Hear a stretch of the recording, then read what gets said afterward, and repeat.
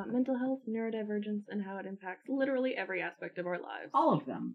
I'm Pen. And I'm Harvey. And we keep taking breaks a little bit, but you know what? That's because we live our lives and we're doing our best. For better or for worse, we are adults, and that means that we are very busy always. Also, we both just moved. Yeah, like around, probably within, 2 weeks of each other? Yep. Something like that. And I've been depressed. Me too. Wow! Woo! Woo! Air high five. Yeah, but we're recording in July, but it's gonna come out in August, which will be the 2-year anniversary of doing this podcast. God, that's so weird. It's extremely weird. It's extremely weird. And cool. It is neat. It is weird and it is neat and it is cool. That's so true. Yeah. And so today, what we kind of want to do in honor of our 2-year anniversary is we want to kind of talk about neurodivergence and pride, which was part of kind of the major crux of what started this podcast. That just as a general theme, I think. Yeah. It's to kind of touch on that, like back when I first was like, hey Harvey, do you want to do a podcast with me? And I said, sure. There were a few things that really sparked it, but what sparked wanting to do it on neurodivergence was kind of twofold. One was, a little bit more. One was that I'd been doing like a lot of activism work with queer identity and also studying a lot of queer stuff, and frankly I was kind of sick of that being everything for me. So I wanted to do something that wasn't about my queerness for once. Though obviously it impacts neurodivergence and neurodivergence impacts it. That's just how things work. Intersectionality. Woo, woo. But there was a reading that I did, actually for one of my queer studies classes, by an author, and I've mentioned this before, M. Remy Yurgu. Yes, and I recognize that name. They are autistic and wrote an extremely neat piece, a few really good things, and it was the first time that I'd really thought about being neurodivergent and proud. Was in part of their piece, and it was a really compelling thought. And that was one of the things that I brought up with Harvey, I think, way back. In 2020. No. Horrid. Yeah, so that's kind of like what we're circling back around to, is that concept that sparked this podcast. And also last month was Queer Pride Month, and that was fun. Now it's Queer Wrath Month. Cishet people, hide yourselves. I have teeth and I will use them. Oh, I didn't see. It's probably because I'm not on social media anymore, but I didn't see anyone making jokes about how it was also Honda Accord sale month. That's the what? No, like how it June is Queer Pride Month, and for cishet people it's like happy Honda Accord sale. I'll find the reference. Before we get ahead of ourselves, though. Oh, yes, Harvey. Tell me about your Wahoo moment of the week. Of the existence. Since the last time we recorded. Yes, my Wahoo moment is actually, it's kind of related a little bit to some of the things I'll bring up later. But I have been rereading a bit a series that I was really into when I was in high school. That's all I'm going to say, because I don't want to think more about time and age. That's fair. But it was, a while ago. The Mortal Instruments series by Cassandra Clare, and Infernal Devices. The rest of them I'm not really into. No one who's listening to this will care about that. I was going to say, I have no idea what this is. Yeah, it's not going to be relevant for people. But one, it's been nice to, reread some books that I haven't read in a while. Two, there's actually some newer ones about a couple of the characters I actually really, really liked. And they're queer too. Oh. Yeah, so that was nice. And it was it was really nice to read something new for the first time in a while, but like still attached to something I cared about. And it was also the first time in a while that I've read a book and been like, what is this plot twist? Why would you? Like, man, that's like a lot coming from you. You read quite a bit. I do, but it's mostly like fan fiction now, so it's not new stuff. Fan fiction is good. Oh, it's great, and it's like such a unique medium, and I have like so much for it, but there's not twists in the same way, sure, you know? Because it's already an established thing. But yeah, it was actually one of the books by her was the first one I ever threw across a room. Oh. And it was also one of them was the first that I ever pre-ordered because I was that excited about it coming out. Was this the same one that you threw across the room? No, but that one did make me cry and literally shout at least once. Oh, man. Which was pretty intense for me. I was gonna say, shoot. Yeah, it's there's something else. But there's one specific character who I'm going to reference a little bit later when it comes to Pride. Magnus Bane, who is a warlock and bisexual. Oh. And also Indonesian, not white, which is great. But I've always been very compelled by Magnus Bane. Yeah. Always related to it's also such a name, I like it. Isn't it? It's so cool. Anyway. Harvey, what's your wahoo moment of our existence? Our existence, aka... Since the last time we talked. Yeah, this one's gonna be probably a little bit whack. The last time we recorded, I was dating a person that I am no longer dating. Yes. And that breakup has proven to be actually really healthy and good for me. Good, yes. And oh man, if he listens to this episode, this is probably gonna sting, but yeah, I mean, honestly, I'm just happier. And good. I'm really, really grateful for that. Yeah, I know that was really hard for you, but it definitely, I think, definitely an improvement for your life overall. Also, if he's listening to this, like, you drew boundaries, that's on him. That's fair. Yeah, I'm happy for you, buddy. Well, thank you. Even in our complications, there is good to be found even in the pain. That's true, yeah. Also, when we briefly had to pause because the recording was being weird, I found the joke that I was thinking about. Oh, yeah. An old Tumblr. Happy Pride to all my gay friends and happy Kia summer sales event to all my straight friends. Kia summer sales event. Kia yeah, that sounds right. Mm-hmm. See, I don't know cars because I'm not straight. One of these days we're going to get accused of being, like, heterophobic or something. That would be... We'd have to have more of an audience to have that, and, well... Fair point. Take that, suckers. You're still listening to the podcast. Yeah, but we're going to talk about being proud as neurodivergent people. Tell me your thoughts, Pen. I have so many thoughts. I know this. Just in general. Mm-hmm. Well, I was thinking about it, and I've thought about it a lot, because it's such a complicated thing. Mm-hmm. Because our neurodivergence is different than other aspects of our identity, which is kind of a nothing statement, because that's like, yeah, that's just true. Good job, Pen. But it's like, well, hang on, we've got more to say. Yeah. Like, when it comes to something like being non-binary, which I am. Wow. Then it's like, this thing hurts me, but only because of society. Right. It is, for me, just like a fact of myself, and I'm very proud of the steps that I've taken with it, you know? Sure. And when it comes to queer pride generally, it's kind of, like, there's that sense of movement, you know, with it, like, of community. Yeah. Like, we are proud because we're told not to be. Sure. And also because we're cool. Yes, absolutely. And so there's that with my bisexuality and with being non-binary, things like that, of...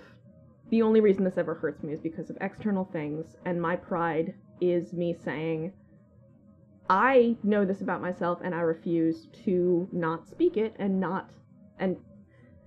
hurt myself by pretending just because of you. You refuse to apologize for it, too. Yes. And that's a really hard thing to do, to be proud like that. Like, you know, being non-binary especially, having to correct pronouns constantly because there's no such thing as going stealth when you're non-binary. Nope. which is, that part sucks. That part just sucks. Yeah. But again, that's an external thing. Sure. And when I think about pride, there's a quote from Avatar: The Last Airbender that I think about. Okay. Which is, pride is not the opposite of shame, or shame is not the opposite of pride, but rather where it draws its source. And I think that is a perspective that I've kind of adopted with it. Like, being proud of something is refusing to be ashamed of it. But it's still coming from that, I think, largely external point, kind of. Like, if you are ashamed of something, it's because someone has made you feel as if you should be. Yeah. Whether that's, like, moral judgments or just society being fundamentally bad sometimes. It's just like that. It is just like that sometimes. And so with pride in my queer identity, that has more to do with, like, the movement as a whole and of me trying to hold that as a form of resilience. And there are movements, the Mad Pride movement, for example, that are based on, like, neurodivergence and being proud of it and refusing to be silenced. And I like that a lot. It also gets less attention. Yeah. And so being proud of neurodivergence is something that isn't remotely as, like, considered or even just considered acceptable. Yeah. And it's complicated too, because my ADHD, which is the root of basically all of my neurodivergence, I still think my social anxiety has its own, like, its own little roots. Sure. Because of how intense it is comparatively. Yeah. But my ADHD, like, the depression and anxiety suck a lot. Yeah. And are exacerbated by it and or caused by it in the first place. And there's the executive dysfunction and just fundamental lack of dopamine. Those are so hard. Yeah. But if I didn't have ADHD, I wouldn't be the same person. Sure. Because it's just how I think. It's the way that my mind is formed and shaped. It's like, there's the emotional dysregulation, and also there's the way that my thoughts just race, and how that's not always a good thing, but also means I can make connections so quickly sometimes, and how it means I can't understand some things, or there's just going to be a block, and that block is going to lead to emotions I don't want to have, and lashing out sometimes, but it also means I do understand some other things so much better and easier, and there is this endless well of creativity and passion that is just as real as the endless pit of hurt and despair. Yeah, wow. And the way that Magnus Bane is connected to this, neurodivergence isn't really talked about much, at least with him. And so it's not that directly. It's one of the books that I read, one of the new ones, had a line from his perspective. He had a hard-won high opinion of himself. And in the context of that part, it was specifically about, it's not about not seeing your faults or thinking that you're perfect. Recognizing, knowing your lows and your highs and yourself, and really believing that you're not defined by your worst. It's about leaving the door open to change and newness and vulnerability, because even though it can hurt so much, it's also what makes life worthwhile. Yeah. Seeing the good and the bad and still trying. And with Magnus specifically, it's at that point in the book, it was about being in a moment, and a good moment, but knowing that someday it might be a bad memory that hurts. Or not even a bad memory, just a painful one. Yeah. And knowing that the only thing you can really do is try to hope that it won't be. And how hard that is. And that hard-won high opinion is about seeing all of those things of himself and seeing that trying as so much more important than all of pettiness or the bad parts. Mm-hmm. And how I would say, like, I really feel that line, that mm-hmm. hard-won high opinion of myself, because I do have a fairly high opinion of myself. And it is because I know myself. I know what my lowest low was like, and I know what my second lowest low was like, and I know what it's like when I hurt. I know what it's like when I lash out. I know what it's like for me to be the worst of myself. Yeah. And I know what it's like for me to be the best of myself. And all of that is so fundamentally tied up in my neurodivergence, because when I'm at the lowest of my lows, that's when I'm the lowest in depression and fear and pain. Mm-hmm. And it's so hard to keep yourself open in those moments. Yeah. And how do you decide if that's something you can be proud of? How do you decide if this thing that can hurt you and can make this depression so hard and can cause you to lash out at people because you don't know how to regulate your own emotions because you don't have the brain chemicals for it? Yeah. How can you see that thing and be proud of it? And is it about refusing to be ashamed of it? For me, it's not so much being proud of my ADHD as it is accepting it. Mm. I lay the parts of me out in front of myself and I accept them, and that is the most radical thing I can do. It is more radical than just being proud insistently for me. Mm. In what way? Because it's not about not being ashamed. It's about knowing myself and seeing myself, and it's not, and I'll talk about it and I'll be open about it, and I don't know if I can apply the word proud to it because it's just fundamental to me. Sure. I'm proud of myself for some of the things that I've done, but when it comes to just me, I don't think it's so much about pride as it is that hard-won high opinion. Mm. That seeing myself and accepting myself and saying, like, yeah, I know what you think of me, and I know how much my ADHD can hurt, and I know that I'm not supposed to talk about it.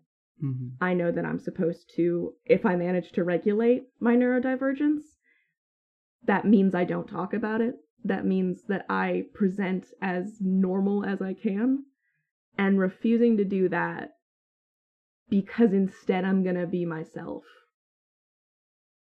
It's not quite pride for me, but it's, I think, functionally similar, especially to like the queer pride movements. And that's a lot of things. That's a lot of stuff. But when I was, frankly, in the shower yesterday, it's what I was thinking about with like, am I proud? Am I proud of this? Yeah. So that's me. That's mine. Yeah. Well, I get the feeling that my half of explaining my pride is going to be a lot less... verbose isn't the word I'm looking for. That's fair, though. Well-spoken. I think mine's going to pale in comparison a little bit, but you know what? That's fine.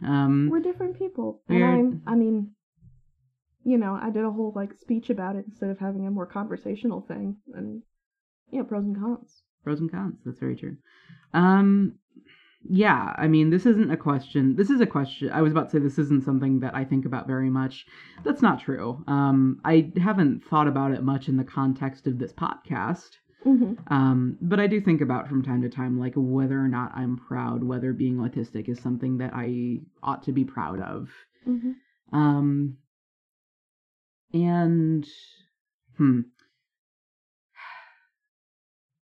I think when we were starting this podcast, I think I was coming at this very much from a perspective of, I just want people to see me and recognize me and understand that people like me are not fundamentally broken.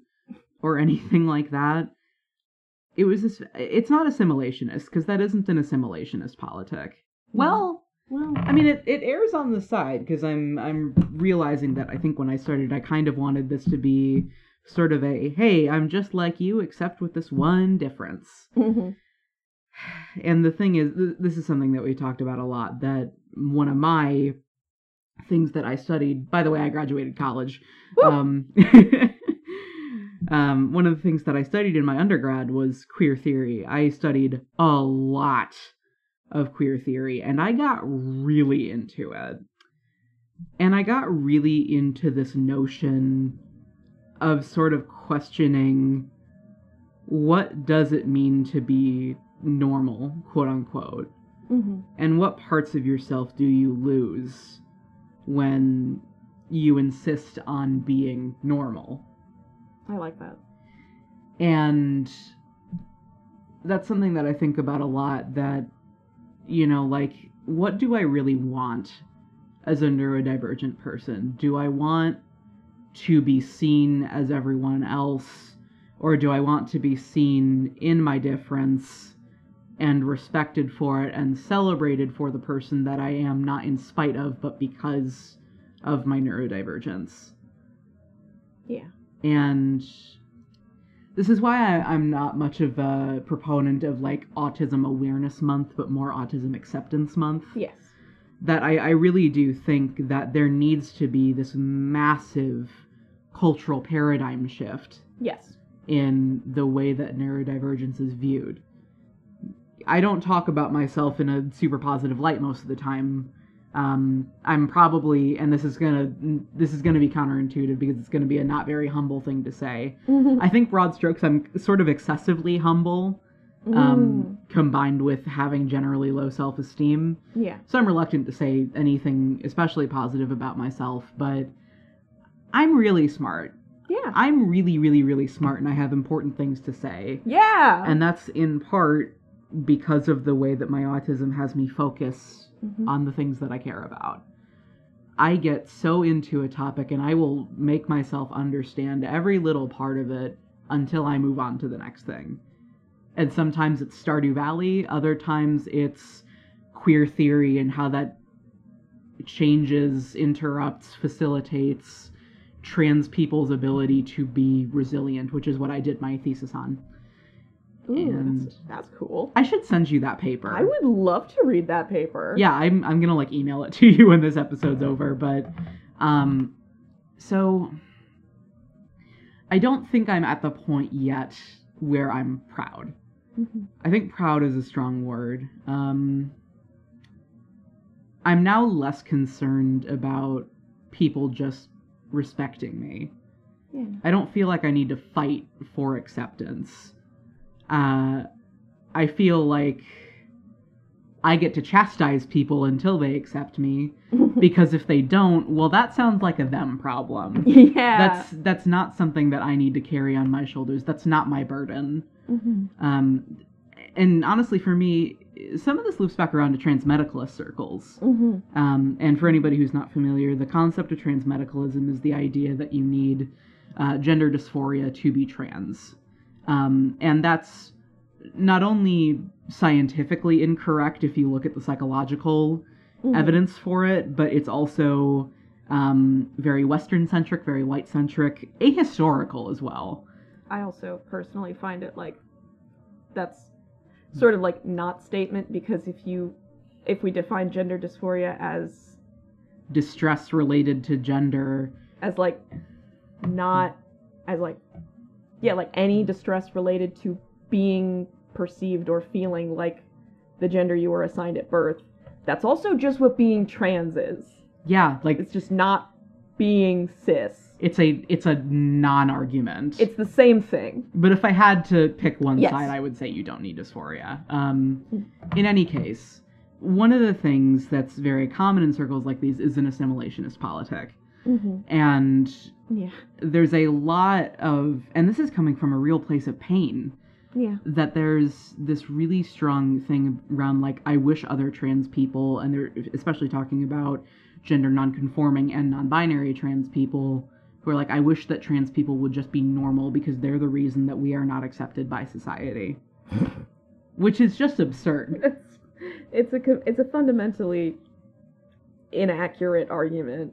But if you're marginalized, you've probably heard that in other situations and maybe felt it a little bit. Yeah. That's why I was a trans med when I was like 16. Mm-hmm. It was because I was in a deep, and that's not to excuse the things that I said or did, because they weren't okay, but I was coming from a deep place of pain, and I wasn't being accepted. My own family was shunning me to an extent. And so, God, of course I was reaching for literally any way for people to just give me a sliver of humanity. I think the only place those kinds of perspectives can come from is pain and fear. Yeah, and so I think when we started this podcast, I was still at least a little bit in denial about being autistic. I think I knew, but I didn't really want it to be true because it complicated my life quite a bit. Yeah. What, like being non-binary? Oh, yeah. Or gay, or disabled. Yeah. So on and so forth. So I think when we started this podcast, I think that's sort of the place that I was at. Not to the extent of, I wish other autistic people would just be normal, because what? No, that's bonkers. But I think I was coming from that place of pain of just wanting people to give me my humanity and feeling like it was my responsibility to coax that out. Yeah. And at least now I've progressed to the point where I don't feel that way. Good. That I feel like the point of this podcast for me is not to make people accept me, but to provide the neurodivergent perspective that is almost never considered in the way that it should be, because we have important insight on things. Yeah. Especially the way that the world is just fundamentally set up to punch down and make people feel small. Yeah. Even neurotypical people. Oh, yeah. And all of this is tied into capitalism. Yeah. Not to be a socialist, but also... But also, if you're not profitable, then you are considered completely and utterly useless. Worse than useless. Yeah. Detrimental. Something to be trimmed away. And so, I don't think I'm proud yet. But I think I'm getting closer. I think this is a step closer to pride. And I mean, gosh, queer pride took me a long time, too. So maybe this is just my process of developing neurodivergence pride. Well, you know what, Harvey? What's that? I'm proud of you. Oh. I'm proud of... Because I've seen you on this particular journey. You've known me since I was 18. Yeah. And I'm 22 now. I have known you the entire time that you have, like, out loud said, I think I might be autistic. Like, that slow realization, which, you know, I might have started before we met. Kind of the inklings were in my brain that something was different about me, but I think I refused to label it autism. I have known you since you started saying, at least to other people, I think this might be an autism moment in my brain. And I've also known you as your journey through anxiety has really majorly shifted. Yeah. And thanks, medication. Yeah, seriously. But seeing you go from like, well, I don't know if I'm autistic to I don't know if I really count as autistic if I'm not getting a diagnosis, and I don't know if I want a diagnosis, but also if I don't get a diagnosis, am I really autistic? To like just saying I am autistic, claiming that as your own and not needing someone else to say it for you. All of that, and I'm proud of you. Because it's not easy to do any of that. It's not, because we're not supposed to. We aren't supposed to. We're not supposed to take this for ourselves. Never. That neurodivergence is posited as this thing that is bestowed upon you by the great gods of psychiatry. Who I really cannot stress enough. I am so annoyed by. Yeah, and if it's not a death sentence, it's... Yeah. I mean, it feels like you have been... What's been bestowed upon you is a disability. But that disability doesn't start when you receive your diagnosis. Mm-hmm. If anything, receiving that diagnosis or just understanding that you fit into a particular label, because diagnosis is not all that important, having that language makes it make sense, and then you can find ways to work around it. And with it. Yes, with it. When we are told, hey, this is the way that you are neurodivergent.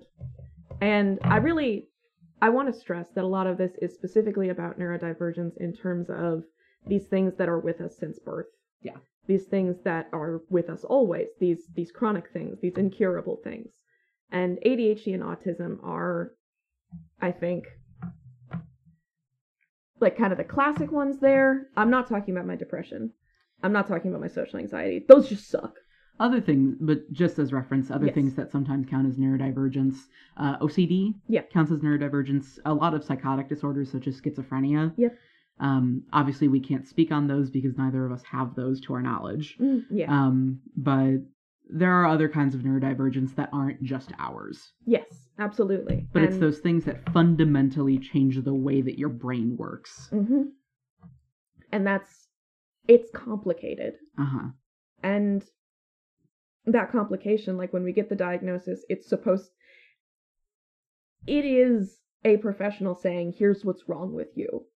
Pretty much. To our guardians, here's what's wrong with your kid. And that's how it's posited, and that's how it's presented, and that's why I can totally be with, like, the Mad Pride movement and things like that, because the point of it is, screw you. You don't get to say how I am and how I feel about this. You don't get to silence me. You don't get to kill me anymore. You don't get to electrocute my brain just because you hate me, just because this is wrong to you. And with that, in an activist sense, I am unashamedly proud of being neurodivergent, and no one can ever silence me on that. Yeah. But then from that personal perspective, it's more complicated than pride. Yeah. It's like, this is, I can be proud of, like, some fan fiction I wrote, but how do I figure out if I'm proud of a thing that hurts me and heals me and just is me? Pen, I'm proud of you too. Aww. See, you understand how it feels now. Yeah. Checkmate. That's sweet. It's I mean, I've also known you for the past 4 years. We met at the same time. We've told that story before. Yes, I'm sorry, the phrase "we met at the same time" is really funny. It was meant to be funny. Good. Kind of along the lines of, I was born at an incredibly young age. I know, I at least as far as I can remember, I remember the ways in which this used to be a lot harder for you, that it was harder to accept the ways in which maybe sometimes your neurodivergence led you to be unkind to people or unkind to yourself, struggling to move through the world. And it's, if nothing else, at least from my perspective, it's nice to see you take that and go, maybe this isn't the best thing about me, and maybe this hurts me and other people, but it's me. Yeah. And I'm not going to get anywhere by beating down on myself for it, so I won't. That is exactly it. Thank you. It's nice to be seen. And that is the thing for me. Like, I can't say, I don't think I can say whether or not I am proud of my neurodivergence, but I can say that I've accepted it, and because it's a fundamental part of me, I would not be myself if I didn't have ADHD. It's part of how my brain is. And it's part of you. And it's part of me. And I have accepted myself, and I've looked at all the parts of myself, and I've decided, yeah, I like this one. And that means that is a hard one, high opinion. That is me looking at my ADHD and deciding, because it's part of me, yeah, I like this one. Yeah.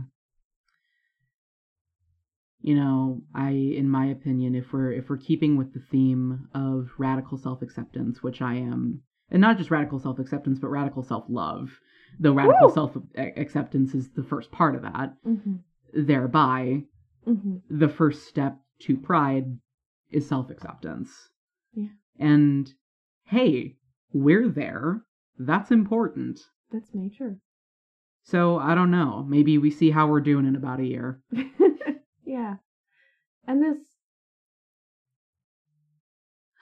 I imagine there are, other neurodivergent people listening to this, and maybe not knowing the answer to the question of whether they're proud of it, or maybe knowing the answer. And if that's no, that's you. We're not looking to change your mind. No. And if the answer is yes, good for you. Cool, join the club. Great. Well, we're not quite there yet. Yeah, we're filling out the paperwork still. There's so many forms. God, it's actually kind of ableist. I don't know what they were thinking. God, that's just observational humor. But wherever you are in it, none of this is us trying to change anybody's mind. This is all just a perspective of it, and I think a very important one. And I think we should talk about neurodivergent pride, because we should talk about neurodivergence, and we should talk about it as something more than a harmful thing. Because it's not exclusively. And that means we have to talk about the idea of loving it. Not in spite of it, but loving it. Yeah. And loving the way that it makes you feel, and loving the way that it changes you. The way that it is. If we're going to talk about neurodivergence as more than just harm, we have to talk about it as not just a theoretical positive, but as a positive. And that I'll do proudly. Checkmate. You know what? I think that is an excellent note to wrap this one up on. So, happy 2 years, Penn, to our podcast relationship. I'm 24.